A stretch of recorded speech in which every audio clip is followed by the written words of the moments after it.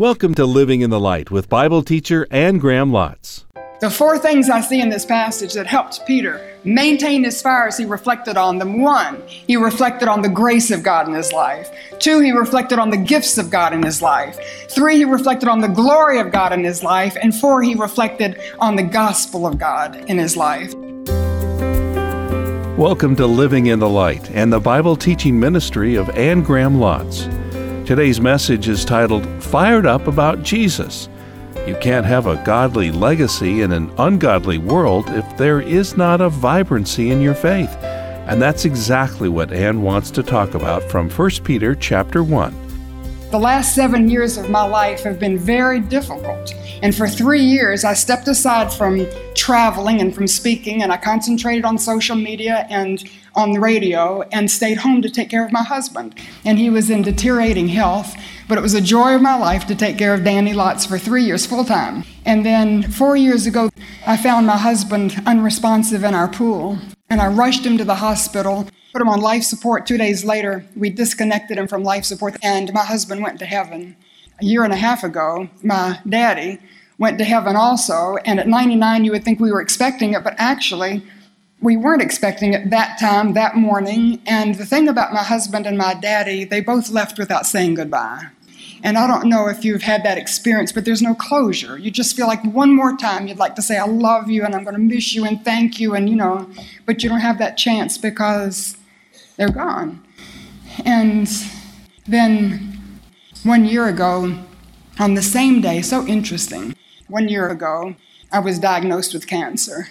And the very same day, the years previous, I'd found my husband and went through surgery and follow-up treatments and all of the rest. And so it's just been 7 years of horrendous challenges. And I want to say as clearly, as emphatically as I can, I'm fired up about Jesus. And I've never loved him more. I've never trusted him more. I've never believed in him more. I've never wanted to serve him more. I've never longed to see him more. As for me and my house, we will love and obey and serve the Lord with all of our hearts. Amen. And I don't think you can leave a godly legacy in an ungodly world if there's not a vibrancy to your faith. If your faith in your relationship with Jesus is dull and boring and ho-hum, and you get more excited about a ball game or something you see on TV or who's going to be on Dancing with the Stars, and you get more excited about that than you do about the Lord Jesus Christ, then how can we pass the truth on to the next generation? They won't care. They won't want it. So for you and me, I think it's imperative that we be fired up about Jesus if we're going to leave a godly legacy in an ungodly world. And this is something I wanted to ask the Apostle Peter, and, I sort of did. And, you stayed fired up to the end of your life. And at the end of his life, the Apostle Peter was imprisoned. He was facing execution. Tradition says he would be executed by crucifixion upside down.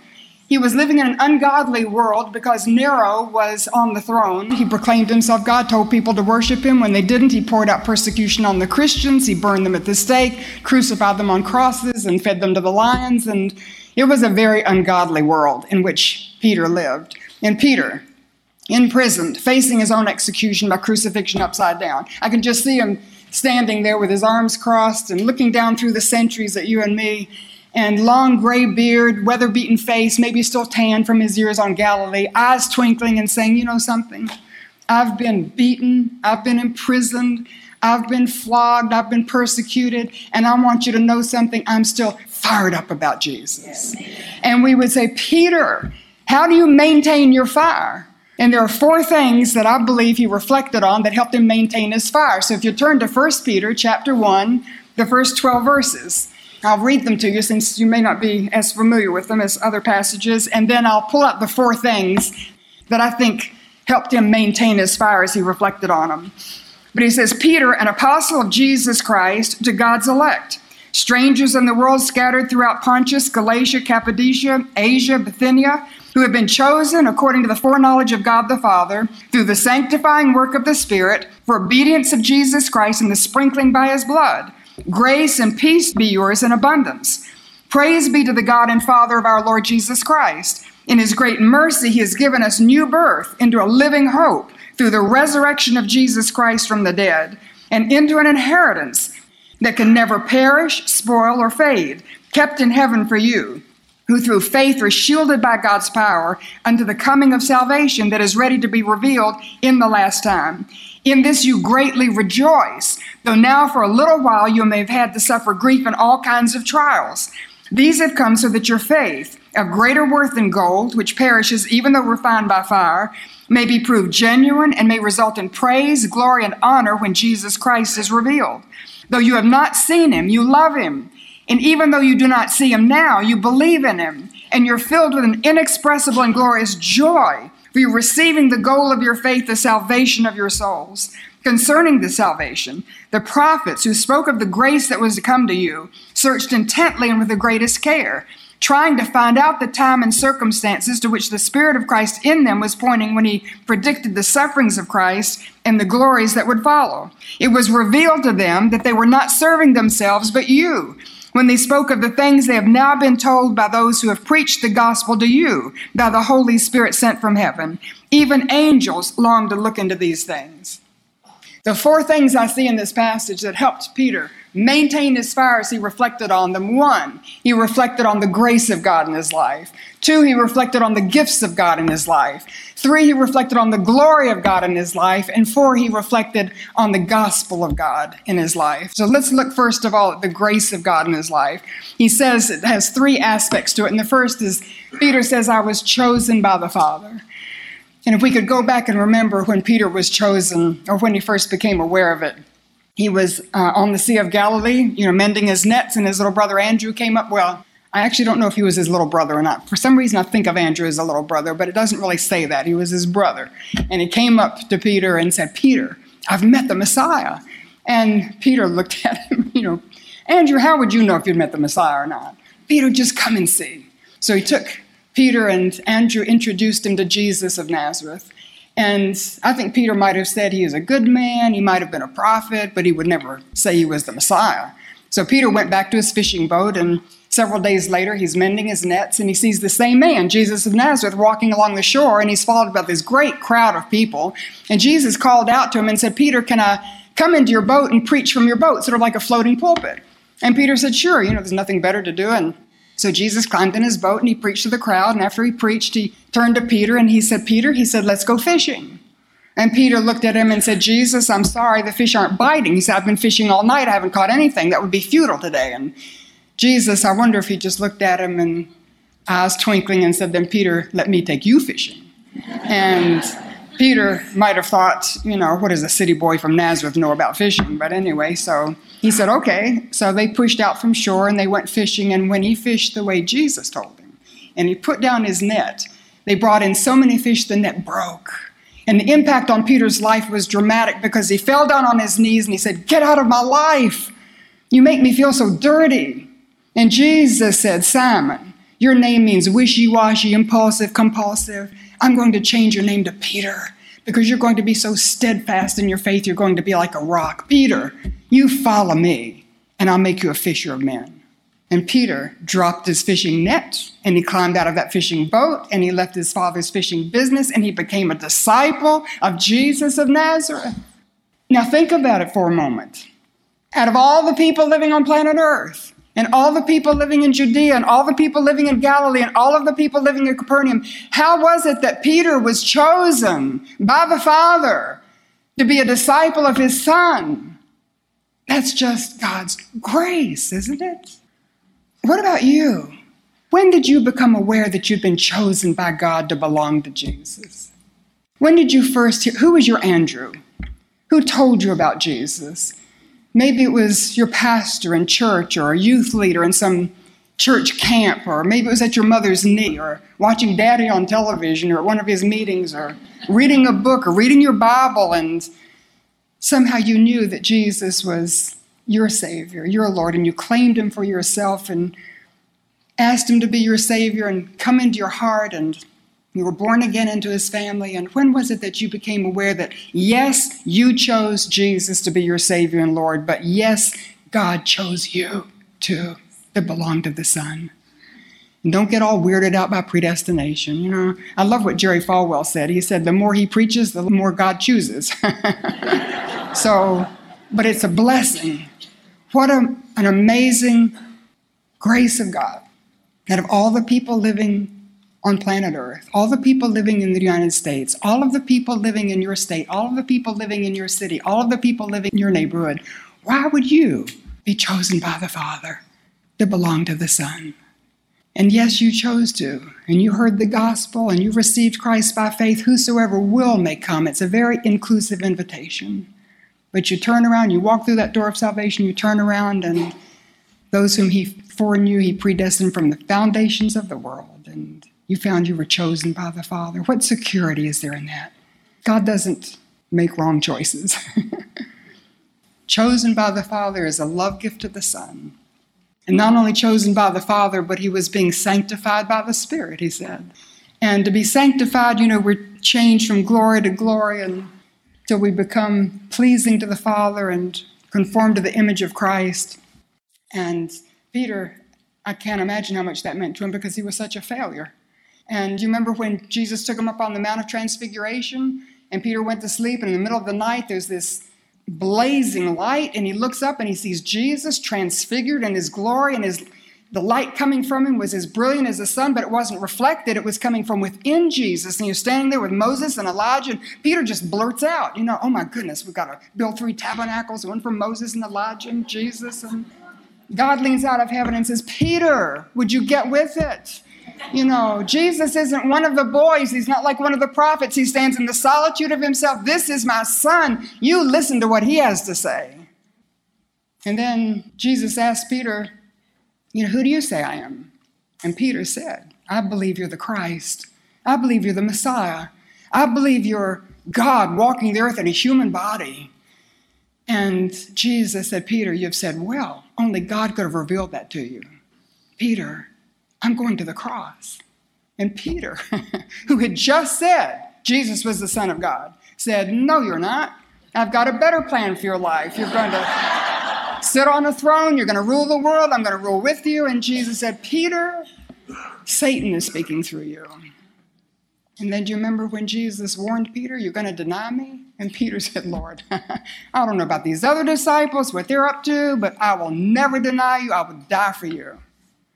And before the cock crowed that Friday morning, he denied his Lord 3 times. When Jesus took him to the Garden of Gethsemane and said, Peter, I need somebody to pray with. Peter went to sleep. And Jesus came back and woke him up and said, Peter, I just need somebody to pray for me. And Peter went back to sleep.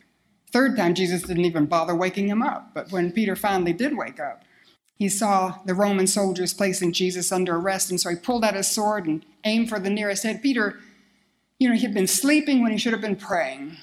And when you do that, you don't know what the will of God is. Have you ever done that? You know, you sleep when you should be praying. He had no idea what God's will is. And so he went to fight the Roman soldiers and cut off the ear of the servant to the high priest. And Jesus said, Peter, put up your sword. And Jesus healed Malchus's ear even while he said, I could call on 12 legions of angels if I wanted. I intend to go to the cross. The cup that the Father has given me, shall I not drink it? Peter was a failure. Again and again and again. It was sort of his MO. In what way have you failed? Have you failed as a parent? Have you failed as a sibling? As a boss? As a church worker? As a ministry leader? In business? As a neighbor? Failure is so painful, isn't it? Especially when it's repeated. And you begin to listen to those whispers in your ear, you're just a failure. You never amount to anything. You're just a failure. You never amount to anything. You're just a failure. I failed in many ways, and I won't recount them here, but it made it very special. I was sitting in an audience like this, and dear old Dr. Alan Redpath was preaching, a great preacher from Great Britain. And he asked the audience in which I was seated this question. He said, what do you think God expects of you? And I was thinking, well, obedience and holiness. And he asked again, what do you think God expects of you? And I thought, well, read my Bible and pray. And he asked again, what do you think God expects of you? All God ever expects of you is failure. And I wanted to say, I can do that. I can live up to the expectations of God. And then he said, but he's given you the Holy Spirit that you need never fail. in our flesh, in our old nature, we can do nothing to please the Lord. Just failure after failure after failure. Even if it looks like we're successful on the outside, in God's eyes, nothing we do amounts for eternity. But in the Spirit, when the Spirit takes over and the Spirit's leading us and working through us, 2 Corinthians chapter 3 says, we're being transformed into his likeness with ever-increasing glory, which comes from the Lord, who is the Spirit. And as we behold him in Scripture and we read our Bibles and we apply our Bibles and we obey our Bibles and we live it out no matter what it costs us, and we live it out, then the Holy Spirit changes us from glory to glory. That's character to character, until one day, John says in 1 John, that old nature is going to drop off and we're going to be like Jesus. Praise God, we're being sanctified by the Spirit. And if you've been a failure, then take a lesson from Peter. It doesn't have to be final. You turn your life over to the sanctifying work of the Holy Spirit, and if he can make something out of Peter, he can make something out of you, and he can make something out of me. And he gets the glory, doesn't he? And the third thing, he was not only chosen by the Father, being changed by the Spirit, but cleansed by the Son, by the sprinkling of his blood. When I was a little girl, lived right across the valley. I was 8 or 9. I remember it was a Good Friday. I don't remember the exact year. But I was watching a picture of Jesus, about Jesus, on television, and came to the crucifixion scene, and I felt deeply convicted that Jesus was dying because of my sin. And I got on my knees beside my bed in the upstairs room, and I told God I was sorry and asked him to forgive me, that I wanted Jesus to be my Savior. I believed he died for me. And I asked him to be my Savior, to come into my heart. And I believe I was born again on that day when I was 8 or 9 years of age. And at that time, at that point in time, when I asked for forgiveness, I was forgiven of all of my sin. Because all of my sin, past, present, and future, all of it was future to Jesus 2,000 years ago when he died, right? So when he died and he offers you forgiveness for your sin, it's not just the sin of that day or, up until that point in your life. It's all of your sin for all of your life is under the blood of Jesus. You're forgiven. You're forgiven. You can just live in your forgiveness. But we're continually cleansed by the Son because we still sin. I don't know about you, but I still sin. And when I sin, I need to come back by faith to the cross and confess my sin, not for forgiveness. I'm forgiven. You understand? I don't have to repeat that prayer, the sinner's prayer, because I know I'm forgiven, but I come back for cleansing, that my relationship with the Lord might be fresh and clean, and that there might be that intimate fellowship between us that sin can hinder and block. Peter, in John chapter 13, Jesus was washing the disciples' feet, and he came to Peter, and Peter said, "Oh, no, you're not going to wash my feet." And Jesus said, "Well, Peter, if I don't wash your feet, you can have no part in me." And so Peter said, "Well, then, Lord, wash me all, from head to toe." And Jesus said, "Peter, you've been washed from head to toe. All you need is your feet to be washed." And in other words, when we come to the cross and we're forgiven of our sin, all of our sin is forgiven, and we don't have to come back to the cross for forgiveness. We just come back to have our feet washed. We just come back to confess our sin, that we would be cleansed and restored in that relationship with God. And I know Rachel Ruth doesn't like me to use this illustration, but she was a student at Baylor University, and I was on the phone with her. We live in Raleigh, North Carolina, a long way away, and we had a disagreement on the phone about her course load. I think it was. We can't really remember the details, but anyway, disagreement. She hung up, and I tried to call her back, and I couldn't get her. I left messages with her roommates. She wouldn't call me back, and as it happened, I was speaking in Dallas, and so she was at Baylor, and so I got in the car, and I drove down to Baylor, showed up on her doorstep, and she was surprised to see me, and I cried, and she cried, and I told her I was sorry for pushing her in the course load that I thought she should take, and she said she was sorry for the way she had handled it. And anyway, we both cried and prayed together, and our relationship was restored. The point I want to make, she never ceased to be my daughter, and I never ceased to love her, but our fellowship was broken because of that situation. If you've been born again into God's family, you will never not be born again, okay? You cannot lose your rebirth. You cannot lose your salvation. Once you're born again, that's forever. And you're a child of God, yes, you are. But sin will come. When it comes into your life, it can make you feel like you've lost your salvation. And even the smallest sins can so come between you and the Lord that you lose that sweet, tender fellowship that you had when you were first saved. So who here needs their feet washed? Before you go to bed tonight, ask the Lord to bring to your conscious mind if there's some sin, some habit, some attitudes, something you've done, something you haven't done. He saw it anyway. He knows about it, so you're not going to be telling him something he doesn't already know. But he's waiting for you to come and confess it to him. He is faithful and just. He will cleanse you of all unrighteousness. But you and I have to come and ask for his cleansing. Peter, can you imagine the grace of God in his life, that he was chosen by the Father to be a disciple of the Son, that he was being sanctified by the Spirit, and the Spirit would take this failure who had repeatedly failed and turn him into the apostle that preached at Pentecost and established the early church and opened the door for the gospel to go to the Gentiles. And who would think a failure could do all that? Except for the sanctifying work of the Spirit, and he was being continually cleansed by the sprinkling of the blood. So as he reflected on God's grace in his life, I think he was fired up about Jesus. And then it wasn't only God's grace in his life, but God's gifts that kept him fired up. And in verse 3, he talks about the living hope of the resurrection. So you can imagine Peter, after he'd been at the cross, he'd seen Jesus die, knew he was buried, and Sunday morning, he heard Mary banging at the door where he was huddled with the other disciples in the upstairs room. Opened the door, Mary was saying something about grave robbers, the tomb was empty, and he and John ran through the early morning streets. They came to the tomb, Peter ran inside, it was empty just like Mary said. He went out and couldn't make sense of it. And then later, the women came to the tomb, and you remember they came and the angel said to them, Jesus is not here, he is risen. Go and tell his disciples and Peter that he's risen from the dead. And then do you remember the two disciples later that afternoon, Sunday afternoon? Those two disciples who were walking from Jerusalem to Emmaus, and Jesus came and walked with them, but they didn't know it was Jesus. And so he talked with them along the way, and they got to their house and broke bread with him. And when he broke the bread, their eyes were open. They knew it was Jesus, and then he disappeared from them. They turned around. They ran all the way back to Jerusalem, and they burst in that upstairs room, and they said, we've seen the Lord. He's appeared to us and to Peter.